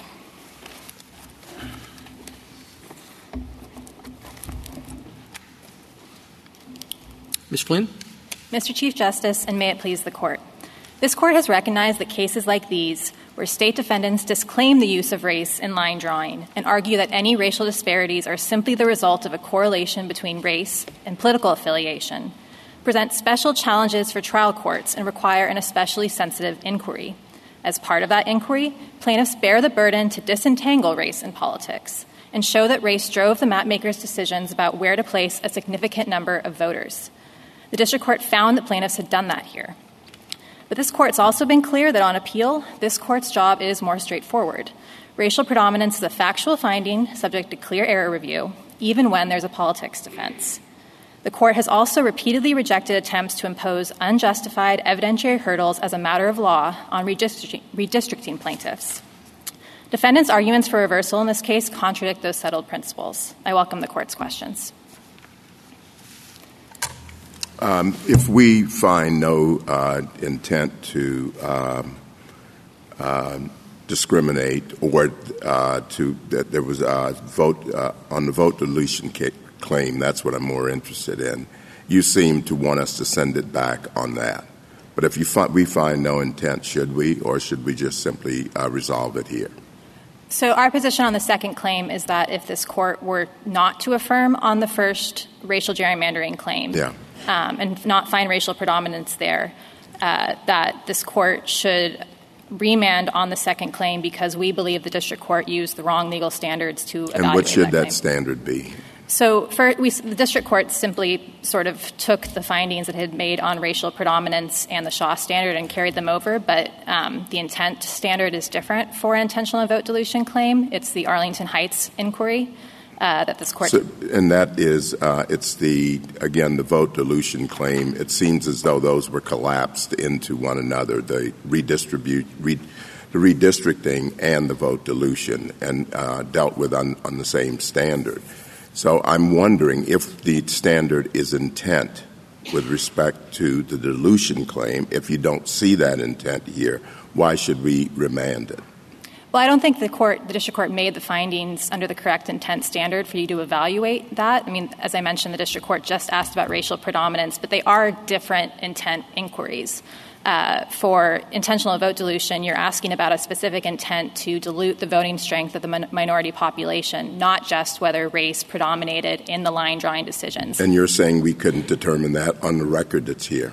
I think this court should follow its usual practice and instruct the lower court about the correct legal standards and then send it back for that determination to be made in the first instance by the court looking at the full record, if the court were to have occasion to reach that second claim. I guess my question is, I'm sorry, Chief. Ms. Flynn, your office reviews a lot of these voting cases, right? Well, our enforcement work is typically in vote dilution, not in racial gerrymandering per se. But, yes, of course, we've been involved in these cases. Yeah, putting that aside, have you ever supported the plaintiffs in a case in which there was no evidence of any direct discrimination, no alternative map, no oddly shaped districts, and a volume of political data? Can you think of one where your office has done that before? This might be the first case where there hasn't been sort of direct evidence of an attempt at VRA compliance or the like, but I do think that when you brought up the alternative map, I do think that the plaintiffs offered expert evidence to answer that same question about was it race or was it politics that were driving the line drawing decision. Yeah, that's one of the things I brought up. I also brought up the absence of direct discrimination, the absence of oddly shaped districts, the lack of the great volume of political evidence, and throw in another one. Anything that all of that has been done, it is alleged on racial basis, to change the population in the district of the desired voters by 1.3%. My point is a clear one. Have you ever seen anything like this? Well, this court has affirmed, I believe, on a circumstantial record. I think in North Carolina versus Covington, the court said that the state was completely denying using race. The legislature told its map maker not to look at race, and this court still said it was permissible for the district court to find, based on demographic information and information about the shape of the district, that race was in fact relied upon. I'd also say that here the district court did look at traditional redistricting principles and find that they were subordinated in this instance. For instance, this new district is not contiguous when the previous district was. Of course, there was previously a Charleston County divide, but this is, I don't think, the case that the traditional districting principles wholly supported the state's story here. And I will sort of go back to the expert evidence in this case. In our view, we think the Ragusa expert and Liu were the most probative on the question we've been talking about today, which is, was it race or was it politics that were driving the district lines? And Dr. Ragusa took the methodology in Cooper, arguably improved upon it by looking at BTDs, at precincts, rather than voter by voter, which is what the Cooper expert did. And then he also ran a regression analysis to further isolate out the effect of race from politics. Counsel, I want to just explore the alternative map, non-requirement thing for a minute. Everybody seems to take as given that the legislature here did seek to pursue a partisan gerrymander, if you will, or partisan tilt, I think is their preferred term, and that's permissible under this court's precedents. We start with that as a given, okay, right? Yes. Okay. And that the plaintiff bears the burden of overcoming a good faith presumption that the legislature is doing just what it says, right? Mm-hmm. How do you prove that they are acting in bad faith without showing that they could achieve their objective some different way? I agree that could be a probative piece of evidence in some cases, and I think that's what the court said in Cooper. What we're pushing back on is the idea that you need to have, as a matter of law, for the plaintiff's case to even get off the ground, an alternative map that checks all the boxes. I get that, and I'm wondering why. I mean, normally if a plaintiff bears a burden of proof, you have to show that it would have happened but for, this change in the world. And I think here the analogy would be, and I'm just exploring this, I don't know, all right? I could be wrong. Probably am. But in a but-for world, the legislature could have achieved its partisan purposes, nefarious, happy, whatever you think they are, in some other way without doing what it did that you're objecting to. And here there's no evidence that the legislature could have achieved its partisan tilt, which everyone says is permissible, in any other way. What do we do with that with the presumption of good faith? So I have a couple of responses to that. First, I do think the expert evidence answered the same question. An alternative map says if you were really relying on the thing you said you were relying, wouldn't you have done, maybe you would have done this other thing instead. I could have achieved the same partisan objective 15 different ways. And with map drawing technology and computers, they spit out maps by the thousands these days. I would have thought that would have been a relatively modest burden. But what am I missing? It's still just a way to answer the question, what better explains how the lines were drawn, and we think the expert evidence does that. The other thing I would say about creating this kind of requirement as a legal rule rather than something that can be a piece of evidence that both sides can make arguments about is that I think it's going to add even more complication to these even very, very complicated cases. So my understanding is that defendants want their alternative map requirement to be limited to circumstances where there's no or meager direct evidence. So I think first you're going to have a mini trial on, is this a case where there's sufficient direct evidence or not to bring this rule into play? And then I think you're going to have litigation and probably appeals on what the alternative map has to do. No, I'm not even asking about. I'm really not interested in whether it's a requirement or not. I'm just as a factual matter, wouldn't have been the simplest thing to do. If I'm plaintiff and I want to show the defendant can achieve its permissible ends in some other way, I think in most other scenarios, in a tort case or an antitrust case is what I'm thinking about, I would show that there were 15 other ways to achieve that which you said you wanted to achieve. And that would be really strong probative evidence, whether it's required or not, put that aside, that hey, you're not telling the truth about what you were up to here. I agree. It can be very probative evidence. I can't really speak to why it would be easier. Should its absence here tell us something? I don't think so, because I think the plaintiffs offered two experts that went unrebutted to answer the same question. I will also just point out that I believe there are maps that are in the record that did have a higher BVAP that stayed based on the 2020 election data as a Republican-leaning district. So, I believe those maps are the first House staff plan, and I think there was one from a Senator Saab that also had that. So, what's easiest for a plaintiff to do to prove their case, I'm not really in a position to sort of speak to their litigation choices. But that's the point, isn't it?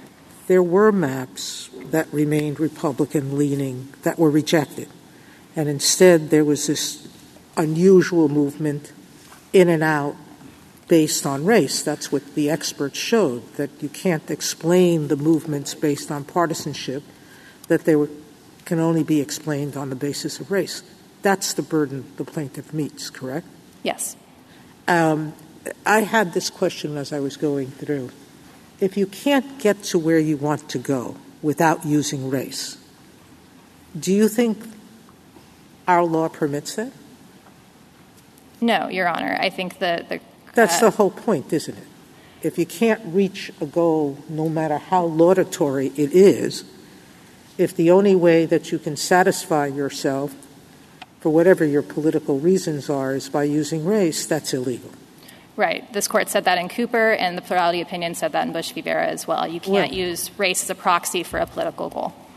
So the bottom line is they had maps that were created that kept them Republican-leaning, and they chose not to use them for whatever other political reasons.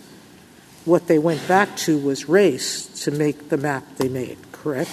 That's what the district court found, yes. All right. Thank you. Thank you, Justice Thomas. This is just a matter of curiosity.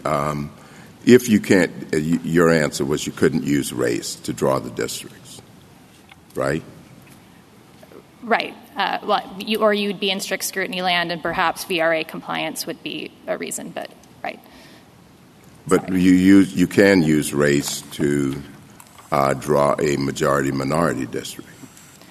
Right. So if race predominates, and in that circumstance where the overriding consideration is to draw a majority-minority district and that racial target actually dictates how lines are being drawn on the ground, I agree the first half of the Shaw test would be met. And then you would be in the second half, and you would ask the strict scrutiny question of whether or not there was a strong basis in evidence to believe. Outside of this context, do we use the predominant standard in our 14th Amendment analysis? I'm not aware of another context besides gerrymandering. Justice Alito? No. Anything further? Justice Kagan? Ms. Flynn, it's a funny case because it's our first post-Rucho case of this kind. So before Rucho, right? You could understand completely why it was that map makers started doing race in order to achieve partisan gerrymanders, because they couldn't do partisan gerrymanders directly. They were afraid that that was going to be found unlawful. But now that Rucho has come about and all these partisan gerrymandering claims have been held to be non-justiciable, some people might sort of say, well, I don't get it. Like, why do people keep using race when they can just do it directly? Just use the election data, do the partisan gerrymandering. Doesn't the fact that they can do it directly suggest that they're not? Why would you need race as a proxy? So that's my question to you. Why would map makers, in general and in this case, use race as a proxy to do partisan gerrymandering, now that you could just, do partisan gerrymandering?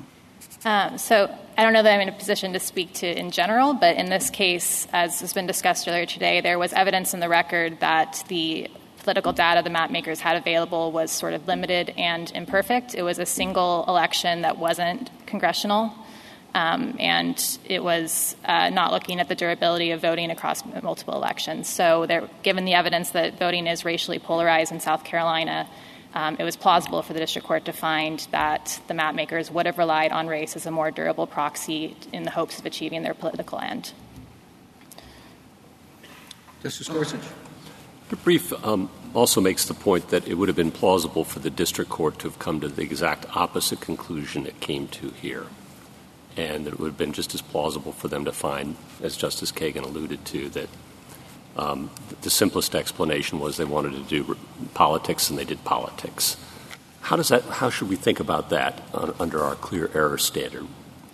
So we've made that point in previous cases before this court as well. We think that the clear error standard doesn't ask what is the most plausible reading of the record or whether on the whole more evidence supports one outcome than the other. It asks just whether the district court's is plausible based on the entirety of the evidence. And how does that fit with the presumption of good faith that because we're reviewing state legislative actions here, that we ask people, lower courts, to make sure that they're not overstepping their bounds and getting too involved in state and local politics? We think the presumption of good faith is sort of baked into how the burdens work here, and also that in this particular case, the plaintiffs did have the obligation to disentangle race and politics. And we also think that the predominant standard is a very high standard that also accounts that doesn't, find predominance met based just on racial awareness or race consciousness. And so we think setting the bar that high is what affords respect to legislatures' districting choices in this area. Justice Kavanaugh? Just to follow up on Justice Gorsuch's question, how would a district court look at this exact same evidentiary record and come to the opposite conclusion in your view? I think the expert evidence played a very big role here. I think the district court is in a very good position to make the kind of assessments about methodology that we've been discussing here today. But you've looked at this record and you obviously concluded that the district court could have said no, that expert evidence is not sufficiently reliable or probative in light of the overall record to support the plaintiff's case. Well, we think that the expert evidence is a big part of it. We think that there were credibility findings here that might have come out differently with a different three-judge panel, possibly. It's kind of hard to tell because we weren't there seeing the witnesses firsthand. We take the point that these are just difficult cases, as this court said in Cooper, when there is a political defense being raised, and so you can often describe or attribute certain oddities in district lines to being politics or race. And so given that, we recognize that district courts have a tough job here to sort of just look at the entirety of the evidence and figure out whether or not the plaintiffs have carried their burden. To pick up on Justice Kagan's question, and I think a big theme of the other side's briefing is, why would we do this when we have the political data? Justice Kagan mentioned that. And that's all over the briefs and the amicus briefs on their side. And then I think the main response is the political data is not good enough to achieve the end they want to achieve of a greater Republican tilt. You agree with that? Yes, we agree there's evidence in the record for the district court to Right. find that, yes. What if we disagree on that point about the strength of the political data? I think in an earlier question, Justice Kagan mentioned that asked about the reliability of that data or how probative that data is. Suppose we think that data is fairly probative. Does the whole case that plaintiffs had, the district court's conclusion, then all fall because that's really the linchpin of the response to the main argument that the state's giving, which is we relied on this political data. The response is that political data is no good, so you couldn't have been. If that data is good, should we reverse? No, I don't think so. I think there's also the fact that the BVAP in CD1 stayed basically frozen even after about 190,000 people were being moved in and out of the district. I think there's Can't that show correlation? I'm not sure it can. I mean, I'm not sure that defendants have shown that inevitably you would have arrived at that exact same BVAP given those line drawing. I mean, the line drawing decisions in Charleston County are what we're talking about, how people were moved in that area to achieve what the district court found was a racial target. So there's that. There's the disparities in white voters or black voters being taken out and white voters being left in, even of the same political party. The district court did have credibility findings here, and there was also the expert evidence that isolated out race from political affiliation and said race explains the lines here. Why do you think 2020 presidential election data is not reliable, probative, or whatever term you want to use there, or sufficiently reliable or probative that it would have made sense to rely on that? I think looking at just one, and there's evidence in the record about all this, but looking to just one election and not an election for the race that you're actually studying, my understanding is that when we do functional analyses of voting patterns, we look at multiple elections and hope to be able to look at voting patterns in races that are actually at issue with the districts we're talking about. I think but do you think looking at 2020 and figuring out were you a Trump voter or were you a Biden voter is not probative to whether you're going to vote for Nancy Mace or not in the next election? I think there is evidence discussing about how voters are more likely to, at least I believe that white voters are more likely to switch over and vote for a candidate in a presidential race and not, switch across party lines to do that. And given that evidence, I think it was plausible for the district court to reason that there would be a reason to rely on race in order to achieve the political goal. Okay. Thank you. Justice Barrett? So I think the difficult thing about this case is that clear error review, we owe a lot of deference to the district court's findings. But we're also reviewing it in light of the legal standards. I'm talking about factual. I'm not talking about the arguments that there was legal error here. But we're reviewing it in light of the fact that the plaintiffs bear an exceedingly heavy burden when they're trying to disentangle race and politics, and that we give the legislature a presumption of good faith. So we're asking whether the district court made a clear error in light of the fact that it was judging the factual record with those things into account. And the Chief Justice has outlined, kind of the sum, I think, in a pretty concise way of the evidence, which was all circumstantial here. I think there's a reason why Dr. Ragusa's report keeps coming up is because it was the best of the expert reports that actually did try to disentangle race and politics, which was the key question here. And you pointed out, and so did the respondent, that they didn't point out an alternative map, but they had expert evidence that was just as good because it made similar points. But this is my question about Dr. Ragusa's evidence. Did it control for factors like contiguousness and compactness? Because respondent pointed out in trying to address this problem, which I think is one, that we've all been asking about and struggling with, that, respondents said, well, some of the experts testified about traditional districting criteria and some testified about attempts to disentangle race and politics, and they were all showing different things. But did anybody consider all of them? Because it seems to me like that would be really relevant evidence, and I want to be sure that I'm understanding Dr. Ragusa's testimony and its assumptions accurately. So what's your view on that? So the county envelope methodology essentially looks at the area from which voters, or in this case, precincts, can be drawn by looking at the counties that previously constituted or overlapped with CD1. And so that, I think, has these considerations built into the analysis because he's looking at as the expert did in Cooper, which this court credited, looking at basically what is the available area from which the map makers had to draw.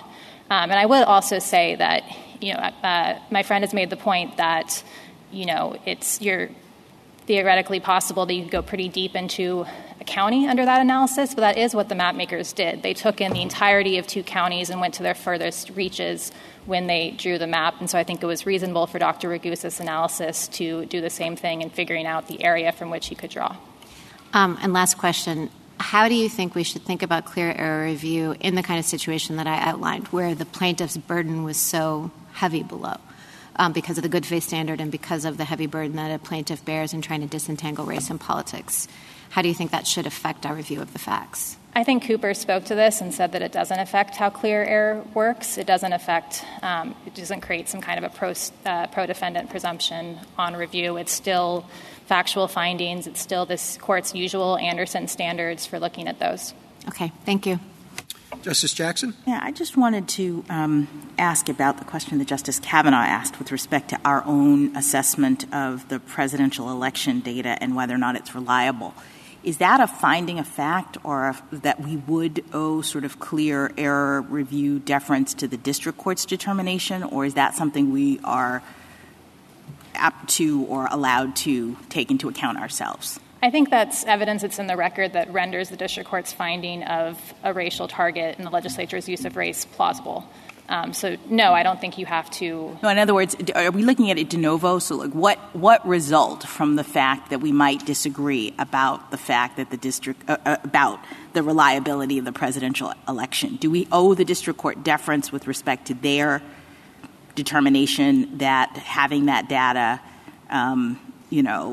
was not enough, and that race was actually at issue here? Do we owe them any deference with respect to that? So I do want to be careful. I'm not sure there was a specific finding in the district court opinion about this question of the 2020 data. I see. And so I think this is because this court's looking at all the evidence in the record to determine whether the findings the district court made were plausible. That's why I think this is coming up. Okay. And with respect to this question about maps and alternative map, I'm just wondering whether or not an alternative map is helpful with respect to the contention that the district was being oddly manufactured with respect to who was being moved in or out. This is similar to the question that I asked plaintiff's counsel. My understanding is that politics is driving it at a sort of meta level, and the map maker identifies a Republican-leaning district that he would like to include. That Republican-leaning district has both white and black voters in it, and so one would assume that just by that move, the BVAP goes up. I don't know if that's right, but I'm walking it through. But in this situation, the BVAP stays the same at the end of the day, and we have evidence that the map maker went into the rest of the district and moved out a certain number of Democratic-leaning voters who happened to be black, or plaintiffs say because they were black, but that's what makes the BVAP remain the same. It's that we've now moved out black Democrats to account for, I guess, the Republican-leaning district that we have included. Is the use of race in that way? I have now got a higher BVAP than I want, and I'm moving out black voters, not white Democrats, black Democrats, in order to bring the BVAP down. Is that a violation in this world? Yes, and we think that was a very probative piece of evidence that contributed to the district court's finding. And what would a map do? If that's the kind of violation that I am trying to establish as the plaintiff, I guess what I don't understand is why having an alternative map is going to illuminate that in any way. Right. I think an alternative map could show a different way that lines could have been drawn and show whether or not there are different ways to do it, that it could accomplish some or all of the defendant's goals. But I don't think it's the only way to answer this core question of what was driving the decision-making. And in fact, if this dynamic is what is really bothering me, for example, as a plaintiff, I'm putting myself in their shoes, it doesn't necessarily even make sense to me that you would produce a map to prove that dynamic is happening. You would have expert testimony in the way that you have. You would, explain it all through. But I guess I just don't see how a map would be helpful if that's the dynamic that I'm trying to focus on. I think that it was very reasonable for plaintiffs to offer expert testimony to that. I think the other evidence speaks to it as well. I do think that cases have sort of a different mix of circumstantial, sometimes with direct, and you just kind of have to take the record and see what persuasive conclusions can be drawn for it without any fact. So the government's position is that you don't necessarily have to have a map and you don't necessarily have to have direct evidence. We've been hearing a lot about the lack of direct evidence in this case. Is there a world in which you can put together a case that demonstrates that race is actually operative in this environment without direct evidence and without a map? Yes. Thank you. Thank you, Your Honor. Thank you, counsel. Rebuttal, Mr. Gore? Today's argument underscores why the alternative map requirement is so vital. It ensures that racial gerrymandering cases remain focused on racial discrimination and not partisan disputes. It also ensures that the grave finding of racial gerrymandering rests on actual evidence of racial predominance and not malleable expert analysis. If Dr. Ragusa were correct that race better explains the enacted plan than politics, it should have been very easy to draw an alternative map that disentangled the two and preserved the Republican political lean in District 1. Appellees failed that requirement. They did put alternative maps into the record, so they obviously had the capacity to do that, and all the alternative maps turned District 1 into a majority Democratic district. We've heard from Counsel for the United States about two plans in the record, the House Staff Plan and the SAB Plan. Neither of those increased the Republican tilt like the enacted plan did, and neither was as compliant with traditional districting principles, so neither of those plans would have been enacted. In fact, Senator Campson became involved in drawing the enacted plan and sponsoring it precisely because the House Staff Plan imperiled District 1 and threatened to turn it into a majority Democratic district. Counsel for the other side mentioned Gomillion, but in Gomillion there was an alternative map, because there had been prior municipal boundaries of Tuskegee that were perfectly square before the redrawing that was done in an intentionally discriminatory way. So that map also underscored that there was intentional discrimination in Gomillion, which is a totally different case from this for a host of reasons otherwise.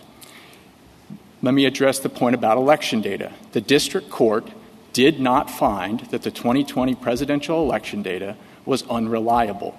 The district court actually itself relied on that data. It used that data to illustrate the correlation between race and politics. It thought that data was reliable, and all the direct evidence showed that it was reliable, and far more reliable than racial data that doesn't address white voters and doesn't address voting and turnout. The reason that the General Assembly used only 1 year of election data is a very simple one in the record. That 2020 was the first year that the Election Commission allocated absentee votes down to the precinct where the voter lives instead of at the county level. So it was more accurate and finely tuned data, political data, than any election data that had come before in the history of South Carolina. This is a circumstantial case with very weak circumstantial evidence. There's no direct evidence. There's no alternative map. Here we have a plan that complied with traditional districting principles in Charleston County and in District 1, and did so better than all of the alternatives that were presented at trial. There was a mention of contiguity. The district court also made no finding about contiguity. The enacted District 1 is contiguous. It's contiguous by water. Every plan drawn in Charleston County is contiguous by water because Charleston County contains islands and rivers. So there's nothing suspect about the contiguity of this particular plan. We heard about the Covington case. That was a remedial case. That was a remedial case where the panel had already found racial gerrymandering, sent it back to the legislature, and then determined that the legislature had not adequately fixed the problem. It's not a case in which there was only weak circumstantial evidence to support a finding of racial gerrymandering. We heard today that the legislative record gave no indication that the General Assembly was drawing lines based on politics. That's completely incorrect. The guidelines from both the House and the Senate permitted the General Assembly to draw based on politics, to draw communities of interest based on politics, and the House guidelines went even further. They allowed the General Assembly to draw around communities of interest defined by voting behavior, which is exactly what the General Assembly did here.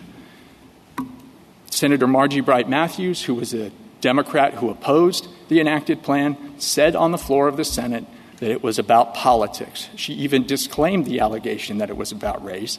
She said that Senator Campson had drawn based on how people voted, including in West Ashley. This political goal also was made clear in discovery. Mr. Roberts testified to it in his deposition, Senator Campson, Senator Massey, and also Representative Jordan.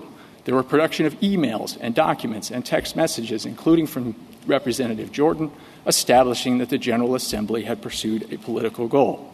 We've heard a lot of discussion today that Mr. Roberts or others were aware of race, but mere awareness of race does not prove racial predominance. The question here is whether race was actually used to draw lines in a predominant manner. That did not happen on this record, and the district court's own description of what the General Assembly did disproves it. It said that the first move was to move in Berkeley and Beaufort counties whole. Once you do that, you end up — You could finish your sentence. You end up with a district with a 20% BVAP that's also majority Republican. Thank you, counsel. The case is submitted.